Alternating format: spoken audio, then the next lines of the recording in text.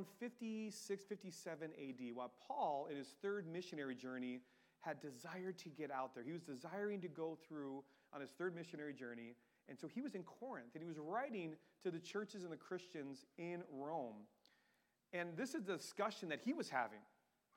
It really is his many, many doctrinal positions of how he views the gospel lived out in life. But he was talking to the church, to be sure, so that, as Brian had said in one of his things, so they could take the message out somewhere else.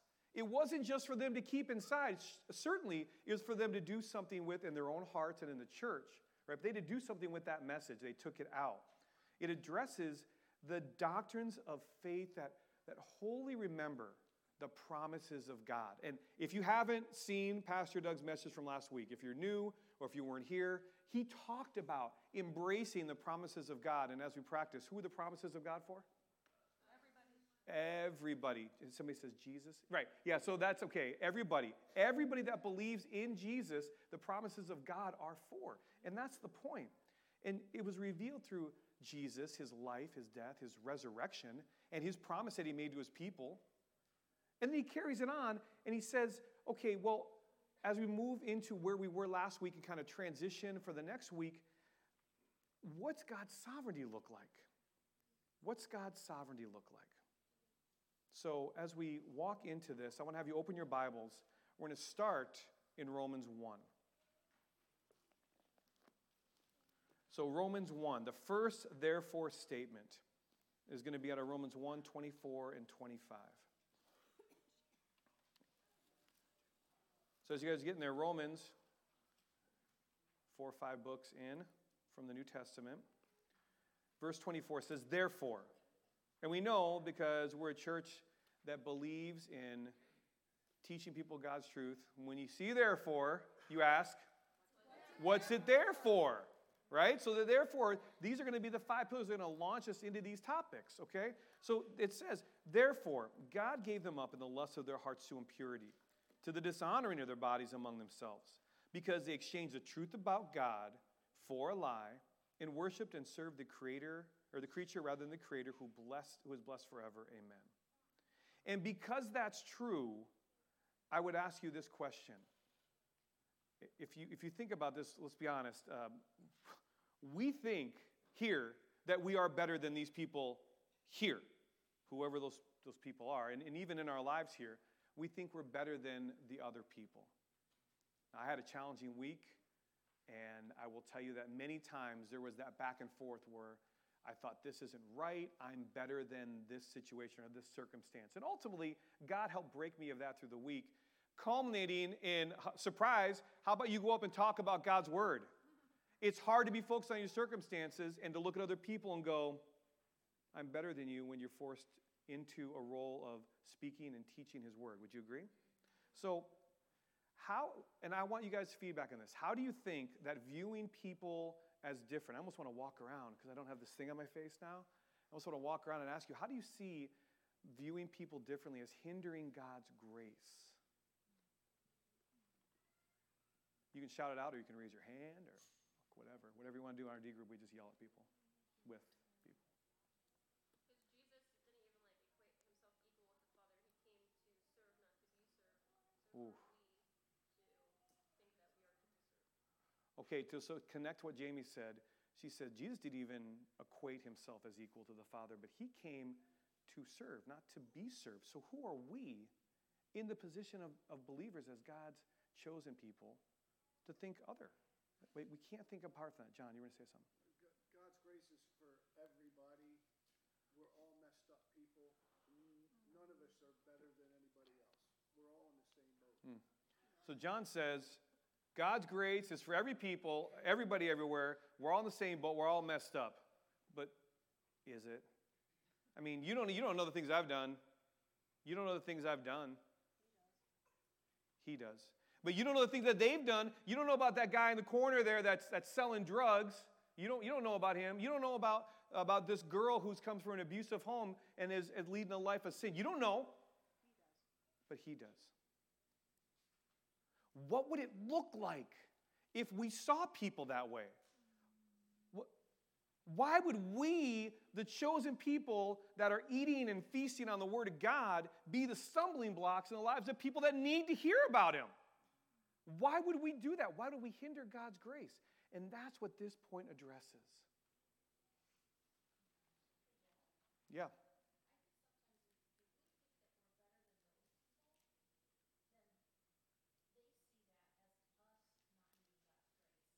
Oof.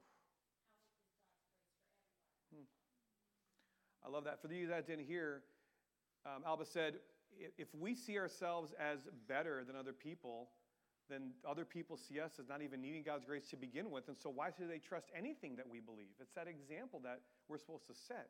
And I would encourage you this way too. That's a great point. Thank you. Because you can go to all these classes, right? We have the Old Testament class. We're going to have the New Testament class in the spring, and I encourage you to talk to me or Doug about that, and we can get you hooked up with that. But we can go to these classes. We can pursue degrees. You can teach classes. You can do all kinds of stuff. But if you're doing it because of a paycheck, if you're doing it because of status, if you're doing it because people are going to say to you, wow, good job, Pastor, it's about you.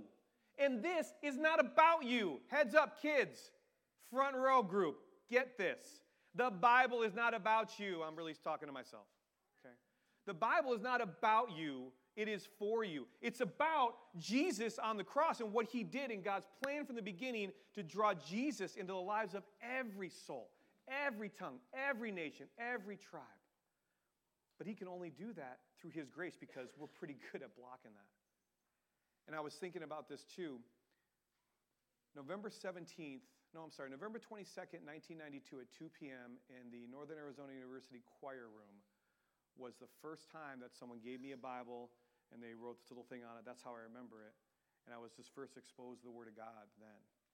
And I thought I was saved. I wasn't actually saved until God used the birth of my oldest in April of 2005. So take a look and see what seeds are planted. And only through God's grace did that grow into a man who stands before you and proclaims God's truth humbly, knowing I am nothing without Him. Amen? So, second therefore. Go to Romans 2. Romans 2, verse 1. Turn the page if you have to. I have I can't see very well because I'm getting old Bible, so it's like every verse is a page, it seems like now. Romans chapter 2, verse 1. Therefore, you have no excuse, O man, every one of you who judges. For in passing judgment on another, you condemn yourself, because you, the judge, practice the very same things. And because that is true, fundamentally, why is our judgment wrong then? And why is our judgment of God as one who judges the world wrong too? Like what? So those are two questions I ask you. Why is our judgment just fundamentally wrong? And then why would we see God's judgment of the world as wrong as well? What do you think? Say it again. Okay, so we're corrupt. We probably could do another whole sermon, right, on just what it means to be corrupt. And just in any way you think in your mind what that word means to you, the answer is yes, right? What else? God's wrath is righteous on all sin, no matter how small. If we sin, we've broken his law, so we need a Savior. Okay, so Scott says God's wrath is righteous on sin, and we all need a Savior because all of us, to Adam's first point, are corrupt and have sinned. So it's a good if-then progression, right? So those are the two questions we ask. Anybody else have a thought about why would our judgment be wrong according to what the Bible says? Well, we have a flexible standard. Like my standard of what's wrong and what someone's doing is wrong is different than your standard of what could be wrong. So my sweet wife said we have a flexible standard about right and wrong. And so what I believe could be wrong may not be what you believe to be wrong. Okay? I don't know, if you want, by show of hands, anybody read Respectable Sins by Jerry Bridges? Even the title of the book should make you go, right? Respectable Sins. Well, you know what, Jeff? I don't murder anybody, right? I don't sell drugs in the corner. I don't go around drinking and driving and running over small kids at a park. So therefore, when I lie to my spouse about what I'm doing after work, or therefore, when I decide I'm going to, maybe take advantage of a discount that wasn't given to me. That's not as bad as the other people, right? Does God in His Word give us a standard, yes or no? Is that standard, to my sweet wife's question and answer, is it flexible? No. Is God flexible? Trick question. Ooh, it's a hard question to ask, right? So is God flexible in altering His standard? No. Does He offer us grace? Absolutely. So it is God's grace to get to the end of what Scott had opened for us and jumping off of what Adam helped us with and what my sweet wife then highlighted. It's God's grace that brings us to a point where we see our judgment can't ever be used, except really just to reveal our own sin, really, for ourselves. And God's judgment in His grace, people say all the time that these people should be wiped out, and I can't believe He saved this. Pastor Doug said this, and we agree as an elder team, He shouldn't have saved any of us. God's judgment should have taken us all out. It's by His grace that He saves even one of us. And if you're sitting here saved and understand the power of that grace, can you say amen? Amen. Can you say amen? Amen? Because if there's anyone here that doesn't know that, I want you to listen and see. And if you don't have that in your heart, I want you to find me. I want you to find any number of these people, these kids, the adults, that said amen. And you ask them, how is it that you know that everything that you've done, God's standard still forgives, and God's standard still loves, and God, because He has a standard, still cannot forego that punishment. That's why He put Jesus on a cross. How is that possible? And then do what our brother Brian said in prayer and tell them. Tell them. And because that's true, let's go to our third pillar, Romans 5. Romans 5. Romans 5, verse 1 reads, "Therefore, having been justified by faith, we have peace with God through our Lord Jesus Christ." And because that's true, I'll ask this question. How are peace with God and the peace of God related? So, how is having peace with God and the peace of God related?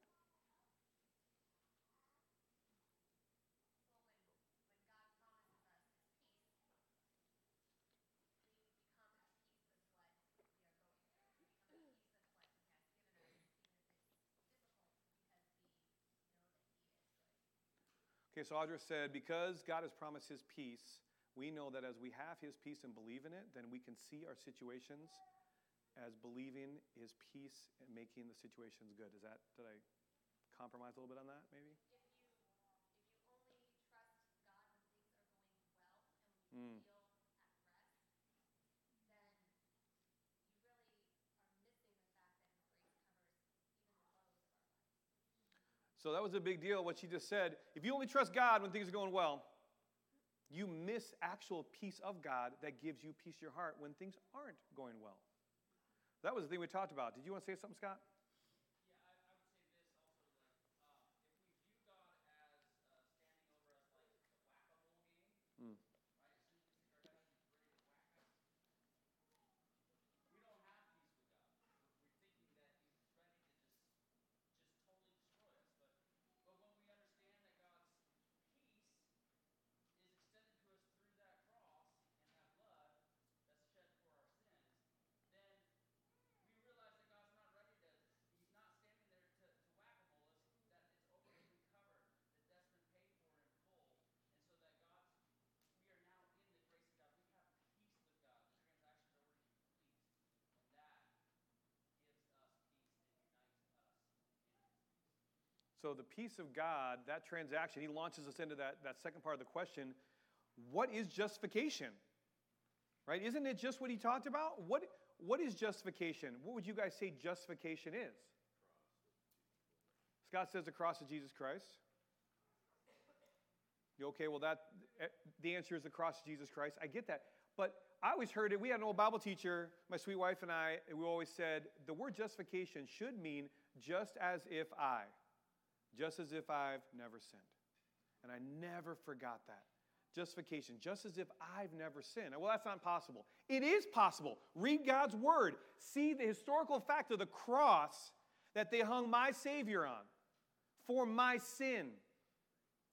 Okay? I have done things in 20 years in police work that haven't always been the right thing to do. And I've always said, yeah, I made a mistake. And sometimes I've been written up. Sometimes I've been punished. But I had to take the punishment for my sin. I have the ultimate sin against the God who created everybody, right? And I should righteously be punished. But I'm justified because Jesus took it for me. And that's really what the book of Romans is all about, the righteousness of God in its majesty. So you think about why that's such a big deal. Without justification, without what Scott was saying, without a blood atonement, which is the righteous judgment on sin against us, right?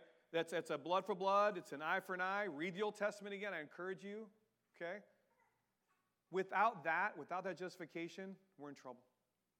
And I don't just mean trouble here. I mean, as Jamie had read in that wonderful exposition about the persecuted church, we should fear not that person who can take the body, but the one who can take the body and the soul. Two things are eternal, right? Pastor always talks about it. The Word of God and the souls of people. And if we don't have that, if we're not justified, that's a big deal. That's a big deal. In fact, it is the biggest deal. And so when we look with eyes that are casting judgment or scorn or dismay or disappointment, or as the same Bible teacher said, the 5 Ds of the devil: doubt, disappointment, depression, discouragement, discontentment. When we look with those 5 Ds upon people or circumstances in our lives, we are getting rid of. We're literally knocking over the cross of Christ. I want you to have that picture, people. When you walk over and you're going to knock over the cross of Christ, you better get back up there on it yourself. That's what justification means, and that's what it does. And then it gives you that peace. The peace of God is done through the justification of God through His Son on the cross. Now I look at my circumstances this week and I go, well, of course. Of course it was going to be this way. Of course God wanted to break me of me in this moment. And you guys, I'm sure, have situations much harder than I do. And you need to say, of course God put you there. Like, look at my brother here who's connected to Billy. I met him yesterday, right? Of course God put you here today. Of course He did. Because faithful people down in Mexico, Farron and Taylor, met somebody who was the mom of this guy and said, you should come check out a church that talks about God's Word. Amen. But it's about God's Word. And remember, on this pillar, if we're not willing to highlight the justification, then we darn well better be willing to get up on that cross ourselves. And since we're not, we should say amen over and over again about the blood of our Savior, okay? The blood of Jesus, as Jamie said, is enough. Always has been, always will be. So, that leads us to our 4th pillar. And we talked about this. This is something where if Pastor Doug was here, he would spend a great deal of time rightly talking about why Romans 8, and that's where I want you to go next, why Romans 8 is fundamentally, as he said others have mentioned, the key chapter in the whole Bible. In fact, it was something that, and I would encourage you YouTubers, again, I'm kind of a Piper guy, but if you were to look at some of the things that John Piper says, he actually has memorized the entire chapter of Romans 8, and he does it from memory, and that was literally how he started his sermon one day. And I can't even watch the YouTube video and not cry, because the passion of the words of Christ just being given through a vessel. Piper would rightly say that he is simply a vessel for the grace and majesty of Christ. The passion that you see in this chapter is amazing. And you know why it's amazing? Well, it's the Word of God. Yeah, that's a good answer. But let me tell you about the 4th therefore. Romans 8:1. Therefore, there is now no condemnation for those who are in Christ Jesus. Let me say it again. Therefore, there is now no condemnation for those who are in Christ Jesus. Amen. I'm telling you right now, we don't do this justice. And the reason we don't do it justice is because we use English words. Truth. If you were to read this the way it was written, guys, give me some ideas about what the word condemnation means to you. So damnation. What else? Death, guilty, shame. Oh, shame. Do you realize, before we move on, do you realize how powerful an enemy shame can be in your life?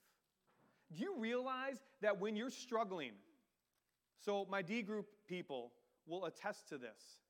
I was under heavy attack on Wednesday, right before my D group. And you say, well, of course you were.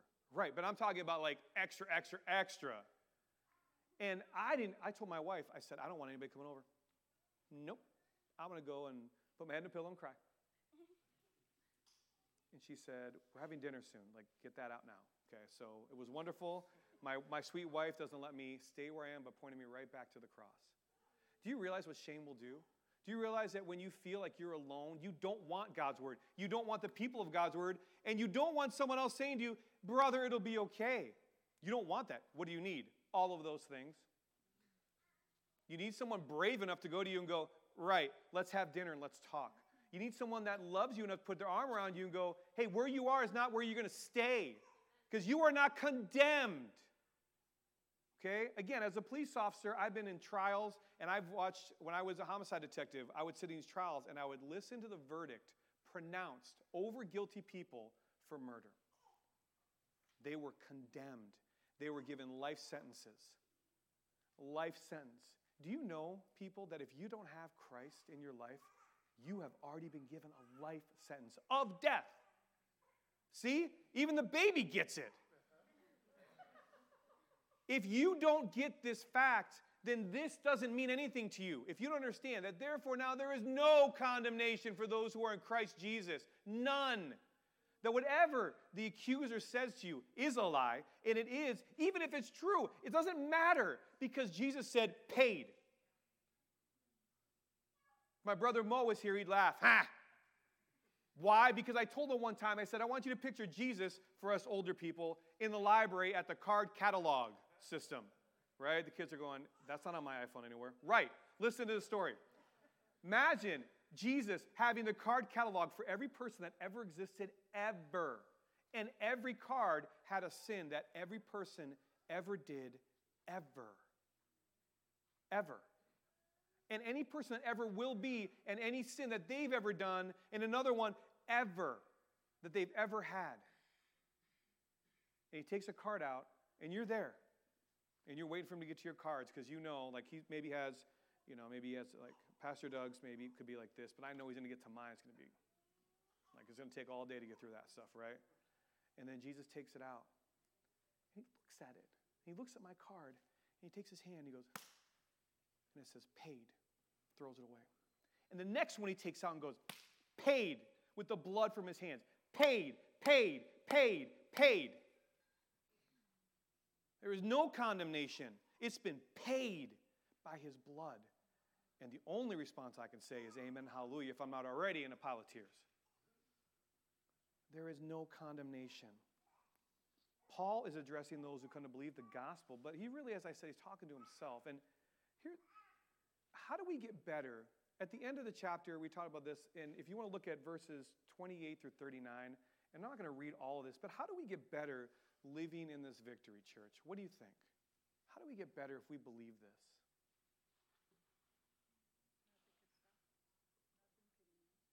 Okay, nothing can stop us. Nothing can harm us. You can say that.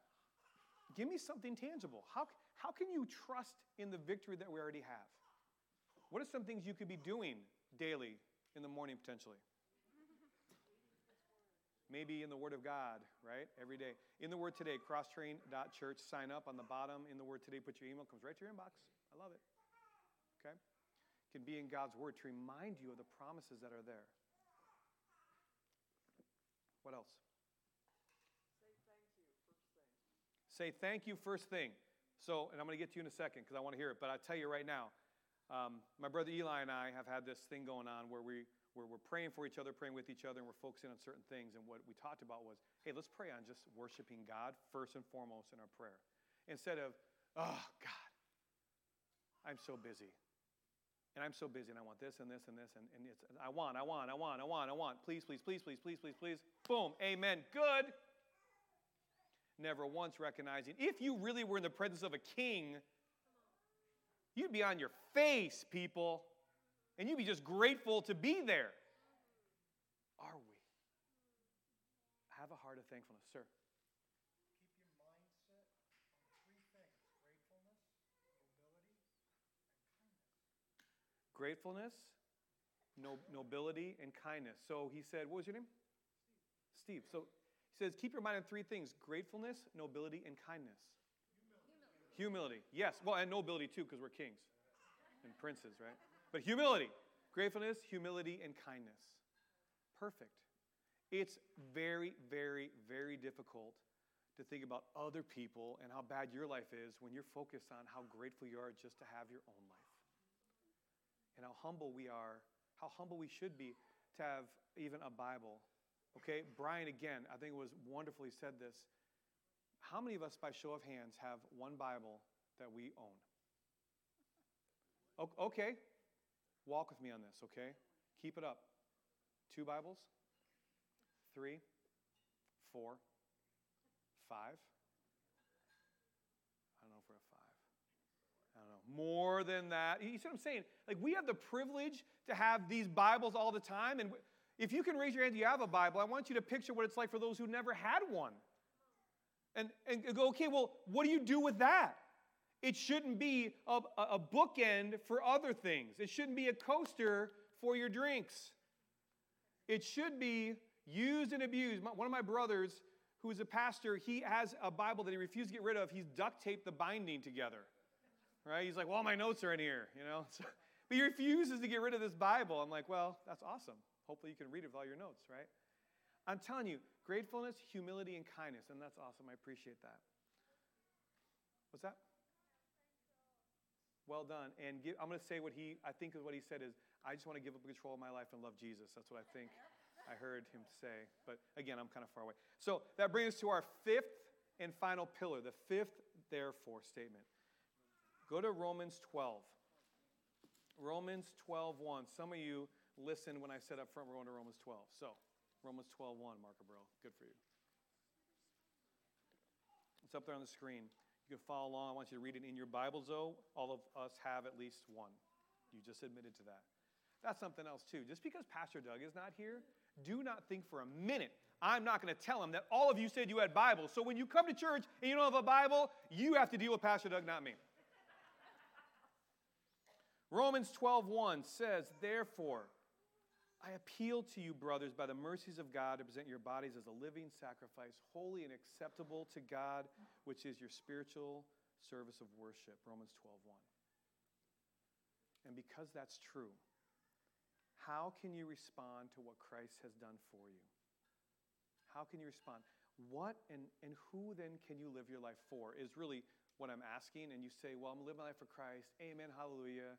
And it has been, can you guys agree, it's been an outstanding service today already. Spirit's moving, God's people are active and engaged. But think about the first part of what I asked. How will you respond to what Christ has done for you? Because it says there, I reference it all the time on the wall, you shall be my witnesses. It doesn't say, you shall go home and go to sleep. You shall take what I said and do nothing with it. It doesn't say that. Christian had his hand up. He was stretching, but now I'm going to call on him. Go ahead, Christian. How can you respond to what Christ has done for you?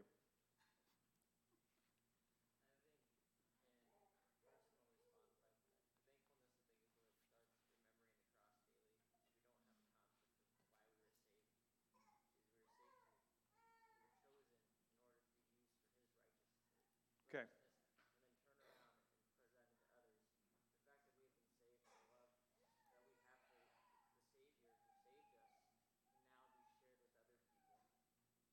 That's perfect. I don't know that I can remember all of that, but I'm going to try to, I'll recap it. We were chosen and saved on purpose for a purpose, and that purpose is to give what we have taken in into other people and the lives of other people. Is that fair? Okay, let me ask you a question. Do you guys have songs in your minds that you've memorized? Everybody's like, oh yeah, rocker, right? You know how you get songs memorized? Tell me. Like over and over and over and over and over and over in our house. We're always singing. There's always stuff. And People are over and over and over. Hey, for you parents that have your kids, right? How did they learn how to spell A, B, C, D, E, F, G, over and over again, over and over again? How can you get God's word in your soul to puncture that hard heart? How do you get it in there if you're not over and over and over again? Because if you know, I'm sure there are a lot of people that would just love to take that little pill. You know, Oprah sells those little things, right? You can just go ahead and lose 100 pounds here next week, right? Just take that little pill, the little gospel pill, and you'll have God's word just in you. As Teresa, that's a lie for the pit of hell. You're right. I loved it. I love the intensity. As she has her drink, she's like, hello. But this is important to understand. If we are not willing to engage, how do you respond was the question to what Christ has done. How do you respond to the four other pillars? How do we go ahead and understand that our spiritual service of worship is actually to build in the lives of people? It should be in the Word of God. What are some other things that we can be doing with God's Word, for example? What could you do with it? You could share it, but okay, he could feed the hungry.